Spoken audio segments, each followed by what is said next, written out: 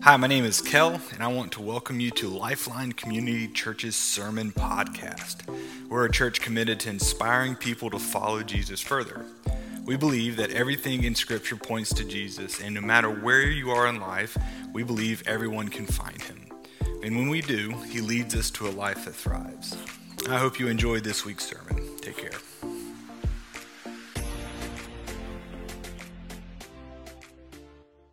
So, as Kel said, my name is Colson Eaton. I'm one of the youth volunteers here at Lifeline. I've been involved with that for about going on 10 years now, somewhere around there. So I'm the Gen Z replacement, and they got to fill in for the good-looking millennial you are used to seeing. So yesterday we had our youth end of the year hangout, and we were down at the beach all day, and I realized this morning that I forgot to put suntan lotion on. And I got baked. And if you don't know stress, try looking after 20 teenagers at the lake for about 4 hours. You will have stress, I promise you. I went to go get a drink, and I turned around, there's 3 boys who had just downed like half a box of pizza each, swimming out to the buoy. Like, what are you doing? Local church gets sued by angry parents. So I want to give a special shout out to all the guests that are here. We're so grateful that you're here with us. I've seen a number of guests and new faces, and I just want to give a special welcome to you guys. So we're in the middle of a series called One Hit Wonders, and basically we've been looking at some of those things in our lives that we'd like to get right, more than just once, once a week, even once a day.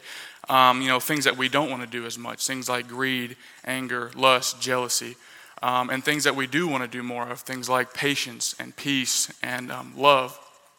And things that we long for victory over, and how to overcome them, and maybe it's something that we've been struggling with for years, and just never seem to quite get victory over it. Right? We do good for a while, and then we just kind of find ourselves slipping back down into our old ways. And if I'm being honest with you guys, what we're talking about today is something that I personally have struggled with, for a long time, pretty much my whole Christian walk. And sometimes it can be embarrassing as Christians, right? When we struggle with, fruits of the Spirit and things that are specifically laid out in the Bible for us to have victory over.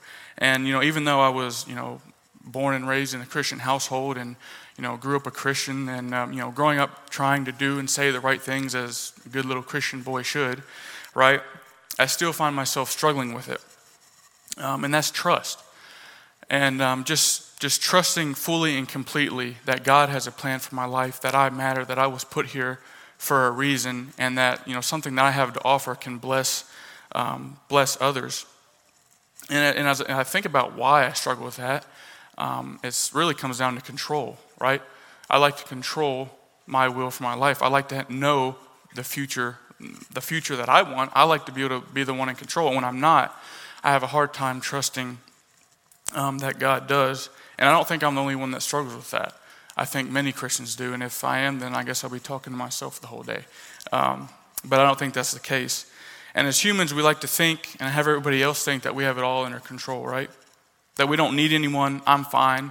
I've got a plan. I've got my own resources. I've got my own little ways of doing things. I don't need anyone else. And talking to the men in the room, this is a major stepping on of toes, I feel like. Because as men, we're supposed to have it all together, right? We don't want to look vulnerable. We don't want to look weak. What kind of man are you if you look weak, if you need somebody else, right? Fake it till you make it. We've heard that many times. How am I supposed to put my trust in a God I can't see when I can't even trust the people I can? Or maybe I can count on one hand the amount of people that I can trust. Jeremiah 29:11 says this, "For I know the plans I have for you, declares the Lord. Plans to prosper you and not to harm you. Plans to give you a hope and a future." If you go into any boomer household, you probably have a 75% chance or better of seeing this verse somewhere on the wall, right? I mean, we've all seen them. They have the little cutesy little thing hanging up. And a lot of times, honestly, in my experience, it's in the bathroom. I don't know why. Like, you're sitting there, kind of doing your business, and you get a motivational speech while you're there. Or, it's somewhere else. Wherever the latest Instagram or Pinterest trends are, that's probably where it'll be. But I love how the verse says declared. I declare this for you. I declare this over your life. You are mine, and I have a plan for you. If you would only stop being so stubborn and submit. But at the end of the day, life still happens, right? It's great to talk about all these things and to read the verses and stuff like that. But Monday morning still comes after church, right? Your problems are still going to roll in when you pull into your work parking lot or the PTA because your kid's acting up. That was my mom on more than one occasion.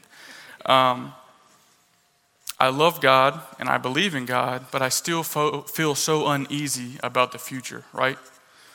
When you look around, there's a lot to feel uneasy about. I think even just, as I was a kid, even these kids up here are awesome youth guys. I was 2016 when I was their age. And even between 2016 and now, it's amazing, the uneasiness and the unrest in our country. And that's why I feel like it's so important to establish this trust and to establish that, God is good and that we are on the winning team and that, it's going to be all right. So often I find it so easy to start playing the what if game. And I'm sure just by me saying that, several things start popping into your mind. But what if the wrong person gets elected, whoever that may be for you? What if I lose my job? How will my family get by? What if my car breaks down? I don't have the money to fix it. Or what if I get sick? Or worse yet, what if one of my kids or my wife gets sick? Right? And the list goes on and on. There's so many rabbit holes that you can go down and paths that you can take. And all of a sudden that worry and fear, which ultimately leads to anxiety and depression, starts building up. And anxiety and depression and mental health is, several things that have become just horrible in today's society. And I believe because most people have no hope or anything to trust or cling to as their source of security, right? God, I want to trust you, but it's hard to trust in a God I can't see. I can see when my bank account goes down. I can see when an eviction notice is on my front door. I can hear when that horrible noise is coming from my truck that I just turn the radio up even louder, pretend it's not there, because I don't have the money to fix it, right? Or maybe we have prayed, and we have fasted, and we have done the things that we thought we were supposed to be doing. We were pumped. We were like, man, God is going to come through. I cannot wait to see what's going to happen. And we were praying and reading the word and doing what we thought were the right things, and it just did not happen the way we saw it happening. Keywords being we saw. We still wanted the control. We wanted it done the way we thought it should be done. And it's a natural thing to think like this as humans, right? You think doing the right things, you get the right answer, right? But God says, no, it takes trust and it takes obedience and it takes a faith in me. So how does God want us to trust him? What does a healthy trust in God look like? Luckily for us, we have a Bible that is filled with stories upon stories of people just like us who struggled. They needed miracles. They needed God, listen, I need you. I need you to literally make this fleece wet one morning and fleece dry another morning, right? Tons of stories like this. We're not the only ones that struggled with. People have struggled with this throughout, the whole length of the Bible until now. But we're going to look at a story from Luke chapter 5. And to give some context, this is when Jesus is calling his first disciples. And as he is standing by this lake called the Lake of Gennesaret, also known as the Sea of Galilee. That's it right there. And he's teaching to a crowd that have kind of come up on the shores. And it's the end of a very hard day for some of the local fishermen, right? They've been out all night. They've been working hard and doing what they normally do, but not having the results that they normally had. And so this crowd starts getting bigger, and Jesus is like, hey, you've got this boat right here. It's out. You just got back. You mind if taking me out into the water so the crowd can see me and they can hear me? The name of the guy who owned the boat was Simon Peter, and he does. He takes him out, and Jesus is teaching to a crowd who is on the shore. And, I like to kind of look at how the scenario would be playing out with how the attitude of Simon and his buddies would be, right? It's a long day. You just packed up your tools. You can think about this. You just packed up your tools, had the worst day of work ever. It's hot. It does not look very nice being around there, right? And then someone wants a favor. Hey, can you stay for several more hours yet? I wouldn't be in a good mood. And so I can just kind of imagine them, sitting in the boat waiting for this guy. How long are you going to take? Whispering to their buddies, yeah, right, can't wait to go home and drown my sorrows in some camel's milk or whatever it is they were drinking, right? But we can relate to that because that's something that we've struggled with, or I know I certainly have.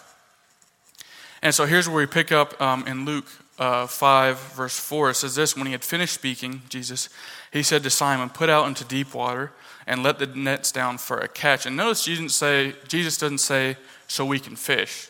He says, so we can catch. He already knew what he was going to bless him with. He just needed a little obedience out of him. And so we hear not only did Simon let Jesus hop aboard his boat after a long day's work, but now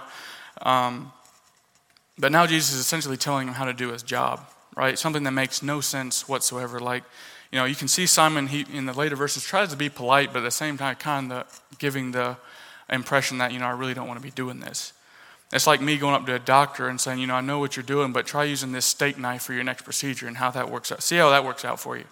Like, that's kind of how this would have looked to Simon and the rest of his fishing. Like, Rabbi, you teach, you do the things a rabbi is supposed to do, and you let me fish. Who are you standing on my boat, taking up my time to try and tell me how to fish? But how many times in our lives does God ask us to do something that just doesn't make any sense, right? Oftentimes when God invites us to trust in him, it's uncomfortable. It makes us look weird. We live in a culture where we live in a culture of image. We like to look the right part. Right? It's confusing. We don't like to be confused. It makes us feel uncomfortable. We like to be comfortable. Right? We read in Scripture, therefore do not worry about tomorrow, for tomorrow will worry about itself. Each day has enough trouble of its own, Matthew 7:34. And it's really easy to quote this to somebody else. I find that, quoting some of these, picture frame Bible verses, are really easy to say to somebody, but when someone else turns around and says it to me, I have a really hard time digesting it and truly believing it. This doesn't make sense to me right now, God. Don't worry about tomorrow. Yeah, right, someone has to. And the Bible, the Bible is full of verses like this that really, if we take them to heart, would truly change our lives. Another one, but I tell you, love your enemies and pray for those who persecute you. That's a tough one. It's a very quotable one, right? Well, you just don't know the people I have to work with at work when I get there. Or the guy at the gym, he is literally just the worst. Whatever it is, I don't know, whatever you guys are into. The mother-in-law of mine, who I just cannot stand. I've heard those can be brutal. So if you're a mother-in-law in here, maybe, step it up. You're probably a good one. I'm sure all the ones in here are good ones, but Proverbs 3:5 says this, trust in the Lord with all your heart and lean not on your own understanding. Well, fine, but if I don't lean on my understanding, my bills might not get paid this month, right? What you're asking me to do sounds completely unreasonable. I want to trust in you, but you got to give me something. You got to help a brother out, honestly. I can't see you and I can't always feel you. How do you expect me to not lean on my understanding? By faith and simple obedience, Simon lets down the nets. Simon answered, Master, we've worked hard all night and haven't caught anything, right? But then he says, because you say so, I will let down the nets. And honestly, it's probably not one of their best fishing holes. He probably did the bare minimum. They're in shallow water. He's out there teaching in a crowd. They're hot. They want to go home. Jesus is like, hey, put out into some deeper water. Okay, well, we'll go to the bare minimum. I'm sure he didn't paddle to the other side of the lake where he's known to catch some fish. They probably just put out, all these other boats are watching them. Isn't this the boat that came back completely empty? They didn't catch anything. They've been sitting there with a rabbi standing in the middle of their boat for 3 hours or however long it was.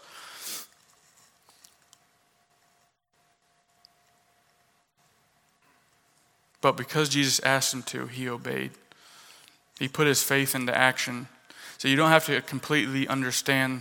You don't have to understand completely to obey immediately.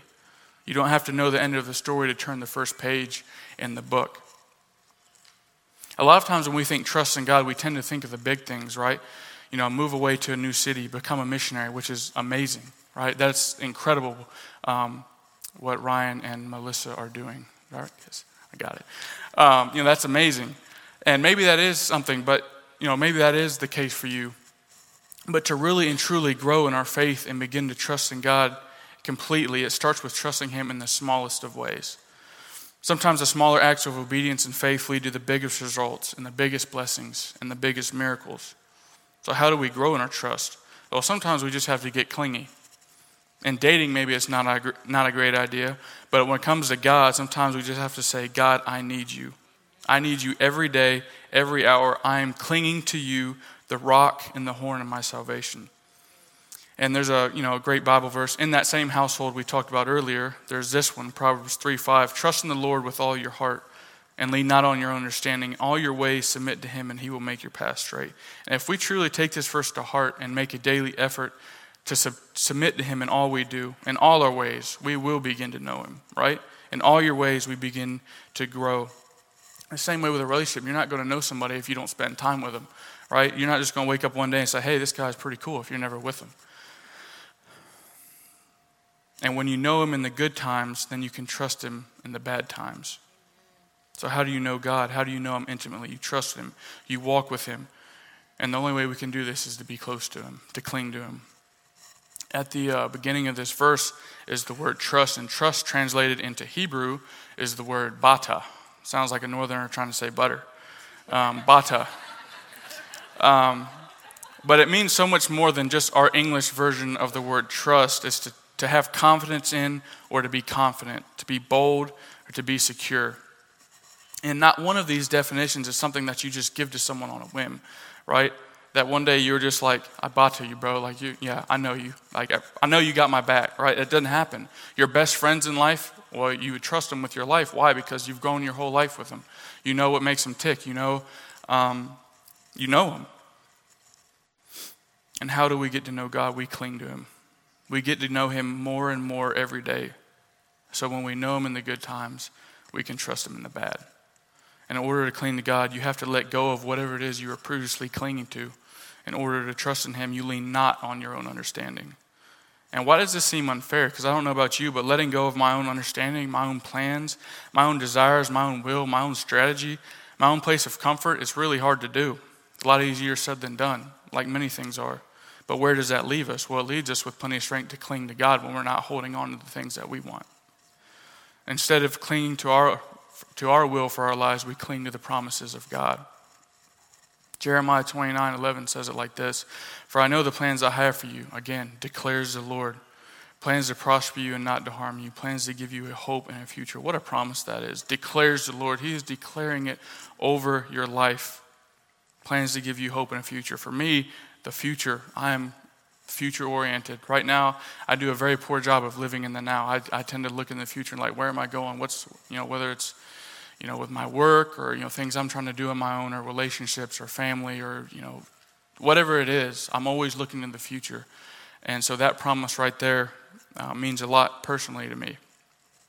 But because I trust you, God, I will let down the nets. And the good news is, outcome is God's responsibility. Obedience is ours. Jesus tells Simon, put down the net. Simon says, I trust you, so I will, even though this seems absolutely ridiculous to me. When they had done so, they caught such a large number of fish that their nets began to break. So they signaled to their partners in the other boat to come and help them. And they came and filled both boats so full that they began to sink. The beauty of putting our trust in Jesus and relying on his goodness and his grace is that when we are obedient, it oftentimes spills over and blesses those around us. It's not just about us all the time. It's about what God's wanting to do to other people through us. Like the other fishermen who benefited from Simon, the ones that were probably looking at him like, what are these guys doing? The ones that doubted, the ones that were like, why is he listening to this rabbi that no one really knows about right now? Well, look what it did for them. It also shows us that when we get something from Jesus, it's not the bare minimum. It's more than we could ever imagine. Jesus made a statement here. He said, hey, it took a lot for you to trust me in this scenario. Look what I'm willing to bless you with. It's not just, oh yeah, you threw down the nets and caught a couple of fish. Well, that's more than you caught all night. He could have probably bragged about that. No, it was something they had never seen before, something that probably seemed pretty unimaginable to them. Their nets literally breaking because of the blessings that he had given them. And so I have a video that I'm going to play, and I wasn't planning on playing it until I seen it. Someone on Facebook shared it Thursday, and so that's when I kind of threw it in here. It's a little bit longer. It's like 7 minutes, but your lunch can wait. It's really good. Listen to the words and listen. It's like I said, it's about 7 minutes, and it's a little bit longer. But it really, if you didn't get anything from me just talking, listen to this guy and kind of this story / analogy that he's telling. It's really incredible. And I thought it was, so that's why I included it. So you can go ahead and play it. Doing a lawsuit. We're way out in the Aleutian Islands, getting ready to leave and go back to Anchorage and then home. And I had a ticket in my pocket to get on an airplane. A pastor came up and he said, listen, I can save you money. I said, how's that? He said, I flew a small airplane up here. And I fly a small airplane, and I can take you in my little airplane, and you can save your ticket. And this did not sound, I said, gee, thank you so very, very much. But I've got this ticket. We'll just make our way on home, me and this other lawyer with me. He said, no, you got to do it, you got to do it. And against every better judgment I had, I said, okay. Well, we went out to the airport, took us by his little plane, and I looked at it, and I thought, well, one good thing, it's shiny. Then he walked around it. We got in. He's on the left front, I'm on the right front. The other lawyer's sitting right behind me. And he started it up, and it started up just fine. Well, we taxied out. I said, should we pray? He said, yeah, that's a good idea. We normally don't. I said, well, this time we're gonna. And I'm telling you, I prayed 8 minutes. I prayed a long time. We went and got on the runway. He starts down the runway. The plane lifted off ever so gently, and we start climbing. And it's wonderful. Not a problem in the world. We started climbing, and we flew probably 3-4 minutes. And something happened that will never leave my mind. The pilot turned to me and he said, we're going in the clouds and I can't fly in clouds. They make me pass out. I said, clouds make you do what? Now, it's been cloudy all day. And we go right up into the clouds and you can't see anything. And he looks at me and his eyes roll back in his head. And he starts mumbling and he passes out. Passed out cold. Now I grabbed him and I shook him and I said, come on, you got to wake up so I can kill you. Now we're in the clouds flying along with no pilot. And my friend in the back seat said, we're dead, aren't we? I said, there's a very good chance of that, yes. He said, what are we going to do? I said, I don't know. But there was a radio right there and I handed him the microphone and I said, start asking for help. So he's in the back seat reaching up and he said, hello, hello. We didn't know any proper radio etiquette. All we were saying was hello. And somebody answered back, hello, hello. Don't you guys know proper radio etiquette? And I said, give it to me. I said, tell them we don't know nothing. Tell them we're in an airplane with a passed out pilot and we don't know how to fly this plane. The guy said, I'm a freighter flying out of Anchorage on the way to Tokyo. And he said, you're telling me you have nobody who can fly that plane with you? I said, tell them that's correct. Now you gotta understand, I am sweating bullets. He said, the first thing I'm gonna do is start circling so I don't lose you, because I'll fly out of range of your radio and you won't have me anymore. And he said, I'm going to get Anchorage Emergency for you. And Anchorage Emergency will be the people that can maybe help you. Try to save your life. After about 5 minutes, Anchorage came on, said, we understand you have a passed out pilot. And those of you do not know how to fly that plane. We said, that's right. They said, well, the first thing we got to do is find you. And I'll never forget what this man at Anchorage said. He said, my job is to get you home safe. He said, that's my job. But he said, here's the deal. If you want me to get you home safe, you got to promise me you'll obey my voice. He said, you can't see me, but I can see you.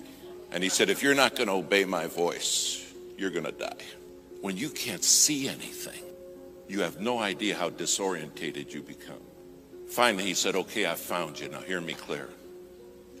He said, you're 4 minutes from a mountain. He said, you're going to crash in that mountain and die.